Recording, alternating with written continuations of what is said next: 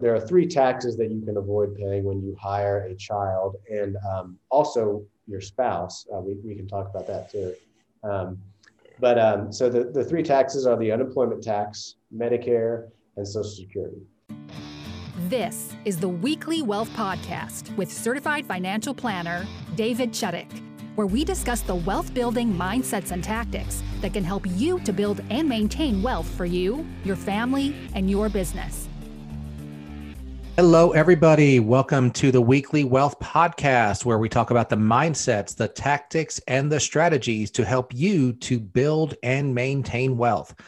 My name is David Chuddick, and I'm a certified financial planner with Parallel Financial. And today we have a treat. We have another member of our firm, Parallel Financial, Jordan Roberts. And Jordan has an interesting story, and we're just going to take it from there. So, hey, Jordan, how are you doing today? Doing well, David. Thanks for having me on. Good deal. Good deal. Well, tell us a little bit about yourself, a little bit about your background, both personally and professionally. Sure. So I'm originally from Greenville, South Carolina, and grew up here. Went to Clemson, and then worked for a couple of years and went back to law school. Actually, I guess I should have mentioned that I lived outside the country a couple of times. So once in Taiwan, that's when I was a kid, and then studied abroad in Argentina while I was at Clemson. So I do enjoy, obviously right now we can't, but I enjoy travel, especially international travel. So tell us about Argentina, because I guess that was at an age where you were a little bit older. I mean, what was that like? It was a great experience. I lived with a family there, so it was totally immersed in the culture. You learn how other families do dinner. And are you a football player or football or soccer? Yeah, or I am. I'm one of those rare Americans that, and in fact, when I was in Argentina, many of the people just could not believe that I actually played soccer. Or in the family that I lived with, I told them that I liked to watch soccer, and they didn't believe me. So that was one of the rare Americans that did that. But yes, I do play soccer. So I bet you it's a lot bigger deal down there. Probably almost like college football is here, right? It is like that. It's really the only thing down there, so it's different. But yeah. Yeah. I did that in undergrad, and then went to law school. And first year out of law school, I worked in a prosecutor's office, actually. And then got an offer from a friend who was in a investment firm, sort of like Parallel, a little bit smaller, to come in and do some legal and compliance work for them. And since we're a small firm, I wore a lot of hats, did a lot of different things. But I loved the business, but didn't really like the compliance and the legal role. And I had an interesting, it's probably a nice way to say, experience with a financial advisor while my wife was in dental school. They pitched routinely to all the dental school students. And he met with us, and within 5 or 10 minutes, he was trying to get us to buy life insurance. And I just thought, you don't know me, you don't know my wife, you don't know anything about me or my needs. And that was pretty formative in my career path, because doing what you and I do, David, you really can't give somebody advice unless you know them and their circumstances. And so I actually transitioned out of the legal role into a financial advisor role at one of the big box firms. And part of the reason was like what I just said. I think it's important that advisors get to know their clients and spend the time getting to know their families, because you just can't give them good advice otherwise. So was at one of the big box firms, and then moved over here to Parallel. And I love the freedom and the flexibility that we have here. And I think our clients really benefit from that, because we aren't constrained by some sort of big corporate agenda. We're able to do what's best for our clients. Sure. And coincidentally, yesterday, you and I were at our firm's kind of annual planning meeting, and we have an ex-professional baseball player who is an advisor. We have a cheerleader. He was a cheerleader on the national championship team when Clemson won. His wife was a cheerleader also. So I think he won probably more out of that deal than the football players did, because he got a beautiful wife out of it. I'm a certified financial planner. Our team has a certified financial planner leading the admin team. And then Anthony and Brian have been around for a long time. So our firm is just, we can do so much. And we're really, really proud of that. So that's right. Talking about doing a lot for our clients, a lot of times, you'll be out and you'll get into that, hey, what do you do? Well, I'm a financial planner. Well, where should I invest my money right now? Where's the market going? And we're going to talk today about something a little bit different than just investment planning, because obviously you and I help clients with their investments, but we're going to talk a little bit about hiring family members and just the financial planning aspects of that, because you work with dentists, but these principles will apply to, really any small business owner. So let's start off first. I mean, I have twin 13-year-olds and a 17-year-old. Can I hire my 13-year-olds at, $130 an hour to come, vacuum the office and just think that I'm, what are some of the prerequisites for hiring family members? Let's kind of go with that question. Sure. That's a great question. Yeah, so probably not on the $130 an hour, but vacuuming, yes, you could do that. So there are some prerequisites for hiring your family members, and those primarily deal with the age of the children in question and the legal structure of your business. So for the ages, in order to get tax benefits for hiring your children, they have to be minors. So in order to not have to pay Medicare and Social Security tax, your kids have to be under 18.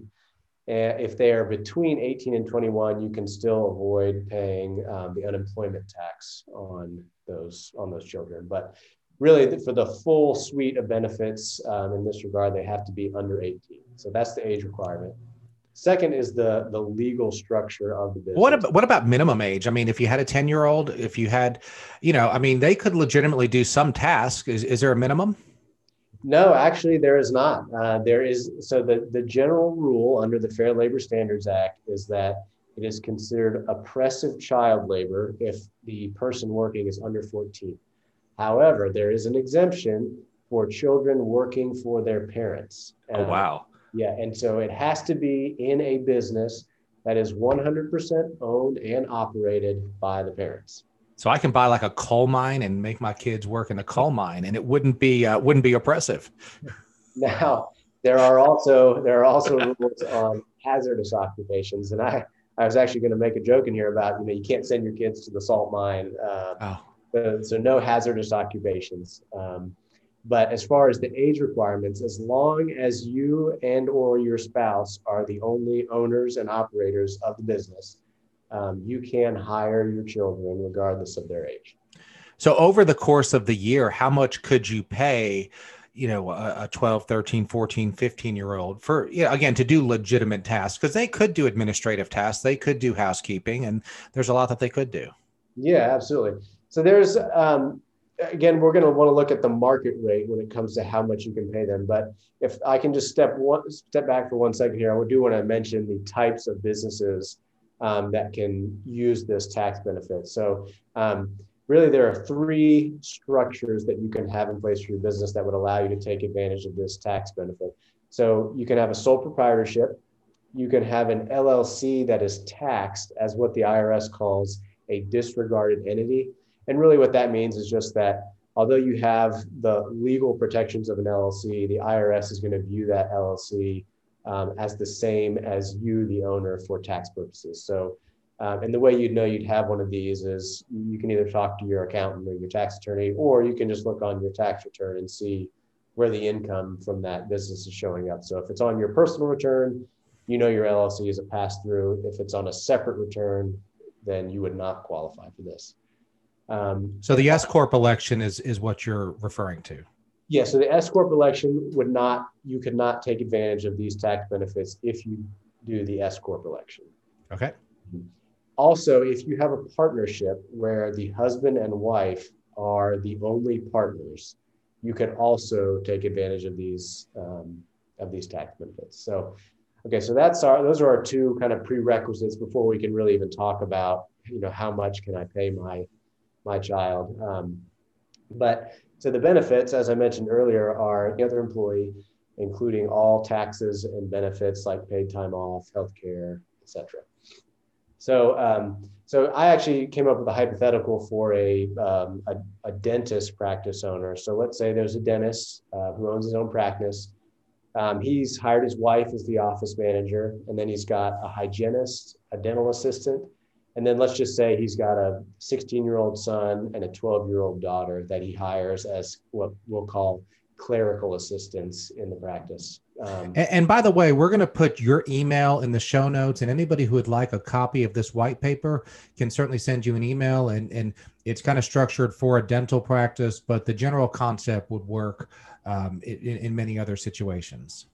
Absolutely, yes. As long as the business is structured, as we just talked about, this would be applicable there as well. And I'm happy to share this white paper if anybody wants to reach out.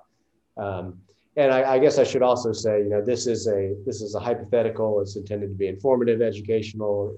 Please don't construe this as tax advice. And you should always talk with someone like David or myself or a competent advisor before you make these types of important decisions. So that's a lawyer giving some lawyer talk right there. I've never heard a lawyer give a legal disclaimer. I like it. Yeah. I try to avoid legalese when I can, but we always, attorneys are famous for disclaimers, so I do have to throw that in there. Perfect. Yeah. So let's say you've got, I just listed off those employees, and you're going to pay your son and your daughter to do a clerical job. So it might be organizing files on the computer. It could be vacuuming, like David said. It can't be,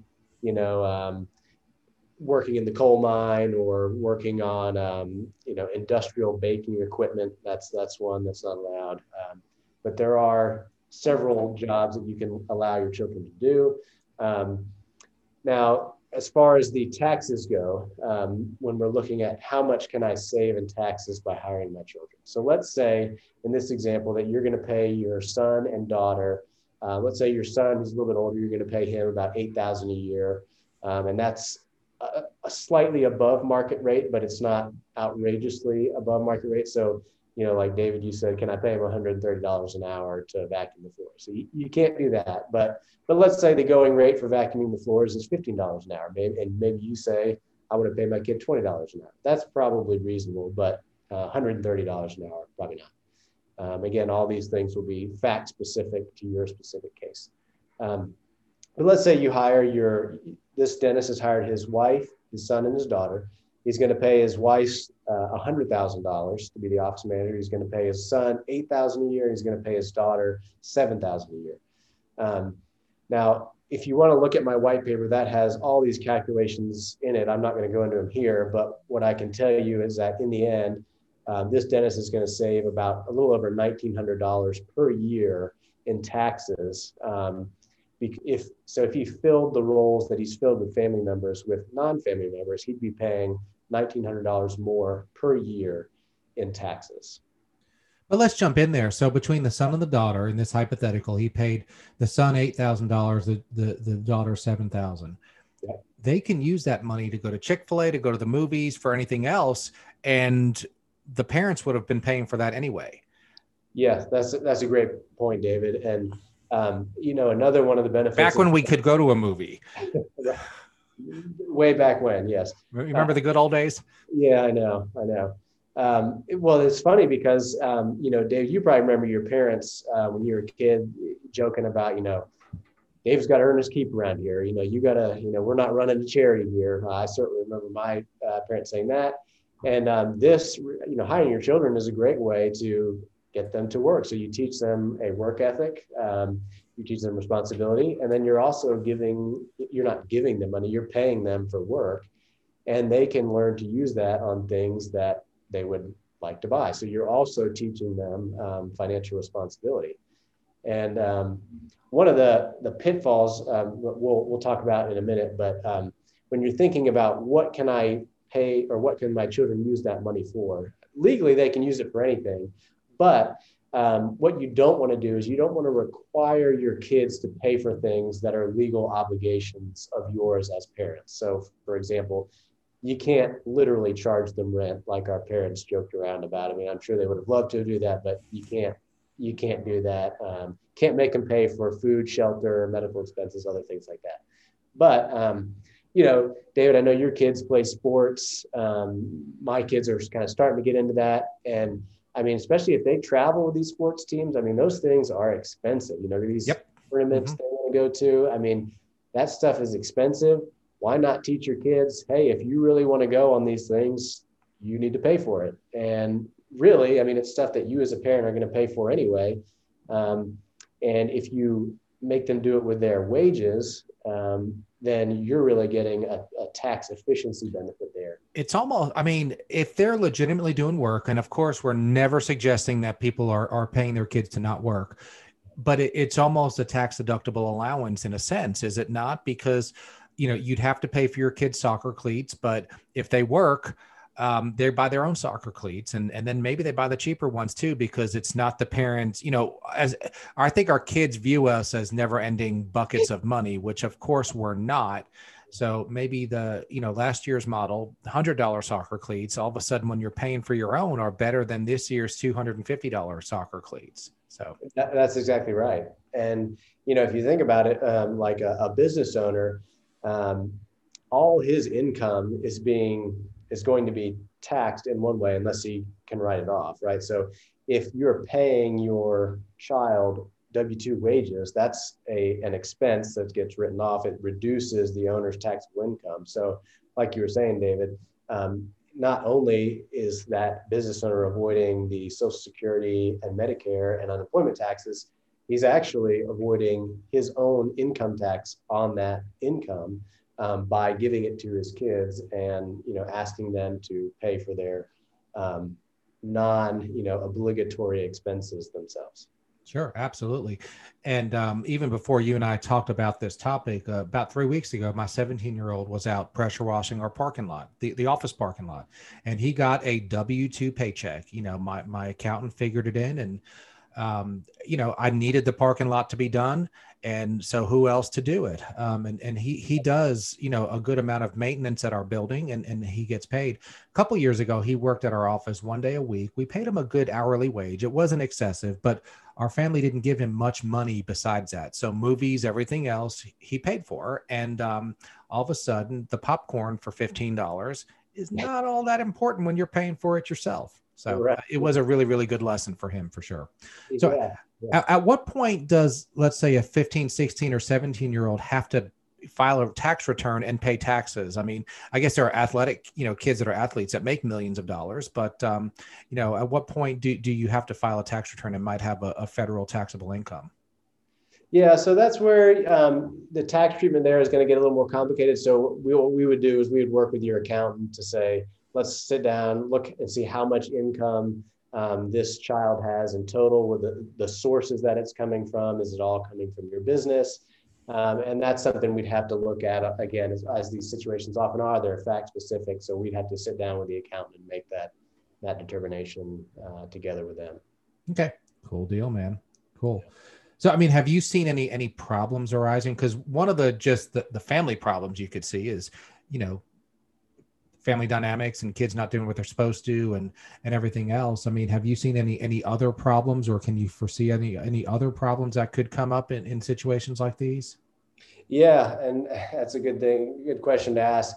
It's funny, anytime you're dealing with a family, there are always going to be kind of family dynamics. And, David, you've been in business long enough to where you probably know sometimes when dealing with families, they'll want to, you might be their financial advisor, but they'll want to call you and talk to you about how, mom and dad aren't giving me enough money, or Uncle Joe's so mean to me. And they want to talk and vent, and you just kind of feel like, I am not qualified to give family advice. So there's my other disclaimer, David. I am not qualified to give family advice, but when you are hiring employees, you should consider your own family dynamic. If it's going to ruin your relationship with a child or a spouse, certainly, it's not worth the tax benefits. So that's one thing to consider. But again, I'm kind of straying outside my area of knowledge. But so that's one thing. Also, you do have to consider when we talked about how there's an exemption for the age for children if they are working for their parents,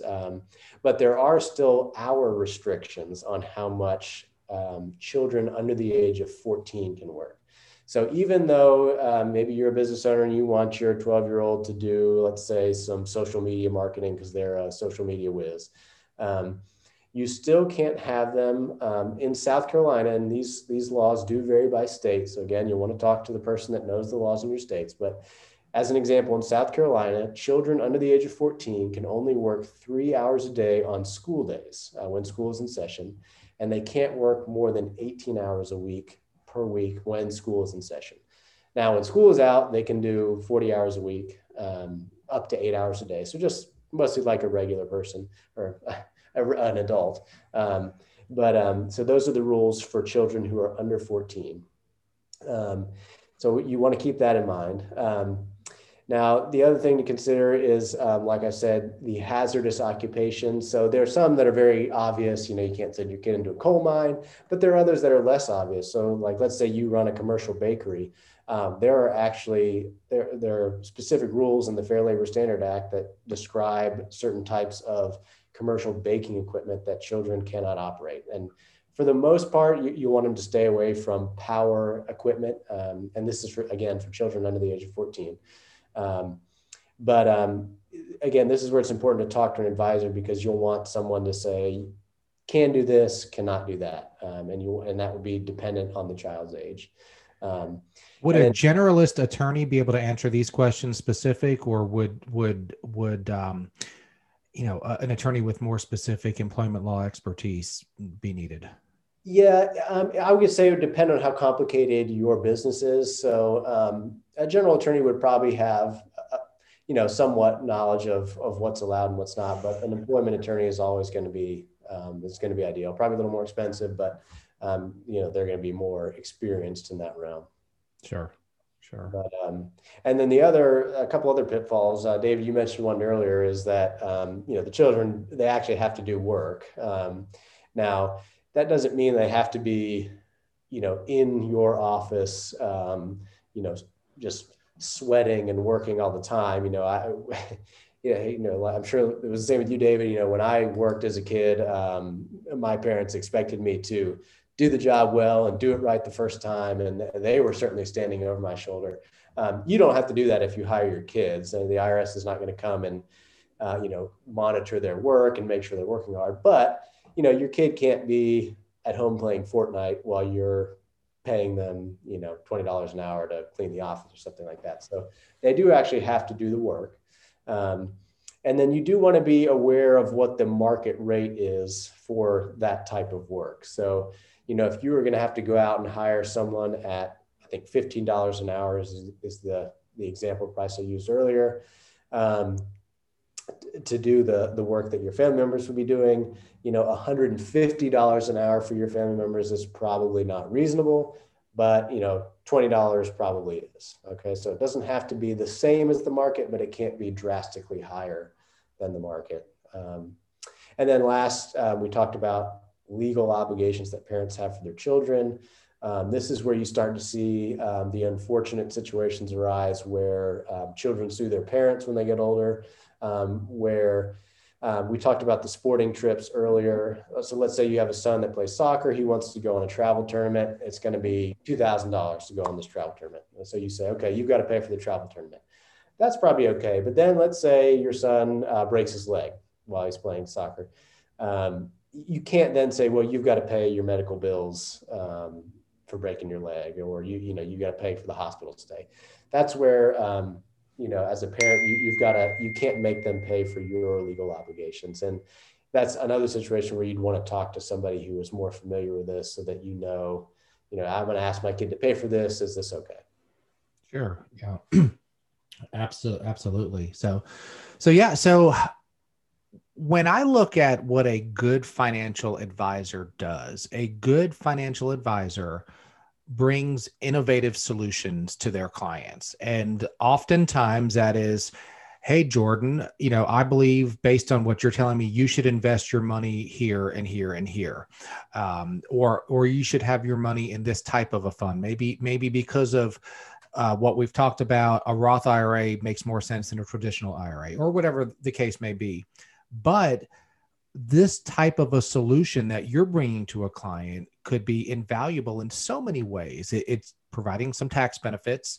And we all want to save money on taxes, but we all want to have better lives too. And I believe how we handle our money can affect how we have better lives. And one way that we can have better lives is by raising responsible children and making them work for for what they want, and teaching them, and maybe teaching them about business, and then that could even be multi-generational, to where when your kids have their own business, they're hiring their kids and teaching them, and you're literally building a stream of perpetual wealth, simply by bringing an idea that has nothing to do with how to invest money, nothing to do with which is the hot stock. Should I buy Google or should I buy Amazon?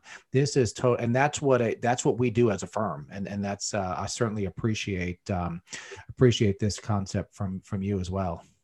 Yeah, thanks, David. Yeah, and I mean, you know that the value of what we do is, like you said, it's not in picking stocks, and I'm sure you have this too. People ask me like, well, why should I work with you versus a Robinhood or a Betterment? And, you know, the reason is like what you just said. I mean, when things go south or when you start a business, Robinhood is not going to give you advice on your business situation. Robinhood doesn't know you individually. And that's where we come in and we handle the human side of things. And that's where the real value of a good advisor comes in. Sure. I remember having lunch with an attorney a couple of years ago, and we were just talking about our own businesses, and he made the joke. He's like, yeah, and I really need to get my will done. Well, who could do a will easier than the attorney? So it's not a question of doesn't have the money, doesn't know what it is, doesn't know why. He just didn't do it because he's busy. Well, and part of the financial planning process is where to invest money. And we absolutely have a great process for that. But we also help with estate planning, making sure your wills are done, making sure that the right powers of attorneys are in place, helping you with, deciding if hiring a family member is beneficial or not. And we have some very strong tax planning tools. So that's what a strong advisor does. And I always consider myself, and I'm a financial planner. I'm not just a money manager. So, well, good deal. Well, I enjoyed this. So if anybody wanted a copy of your white paper, how would they reach you? Or if anybody were just interested in talking with you about their financial planning issues or anything like that, how would they contact you? Sure. So my email is Jordan, Jordan @parallelfinancial.com, or you can also call the office, which is 864-385-7999. And I'd be happy to talk to anybody. Attorneys make a lot of jokes about billing by the hour. The nice thing about financial advisors is we don't do that. So if you call me, I'm not going to send you an invoice. I'd be happy to talk to you and help. Perfect. Well, I enjoyed this, and maybe we'll get together in the next couple months and figure out another interesting and innovative topic that we can bring to help our clients in their financial lives. That'd be great. Thanks, David, for having me. So that's what we do here at Parallel Financial. We provide innovative solutions and ideas to our clients, not only in the concrete areas of money management and risk management, but also in other areas such as what are some of the tax benefits of hiring your family members. So if you would like to schedule a consultation with Jordan Roberts, email jordan@parallelfinancial.com. That's jordan@parallelfinancial.com. Or if you would simply like to request his white paper that discuss some of these topics. And for your complimentary 30-minute consultation with me, email david@parallelfinancial.com. And until next episode, we wish you a blessed week. The information contained herein, included but not limited to research, market valuations, calculations, estimates, and other material obtained from Parallel Financial and other sources, are believed to be reliable. However, Parallel Financial does not warrant its accuracy or completeness. The materials are provided for informational purposes only. It should not be used or construed as an offer to sell or a solicitation of an offer to buy any security. Past performance is not indicative of future results.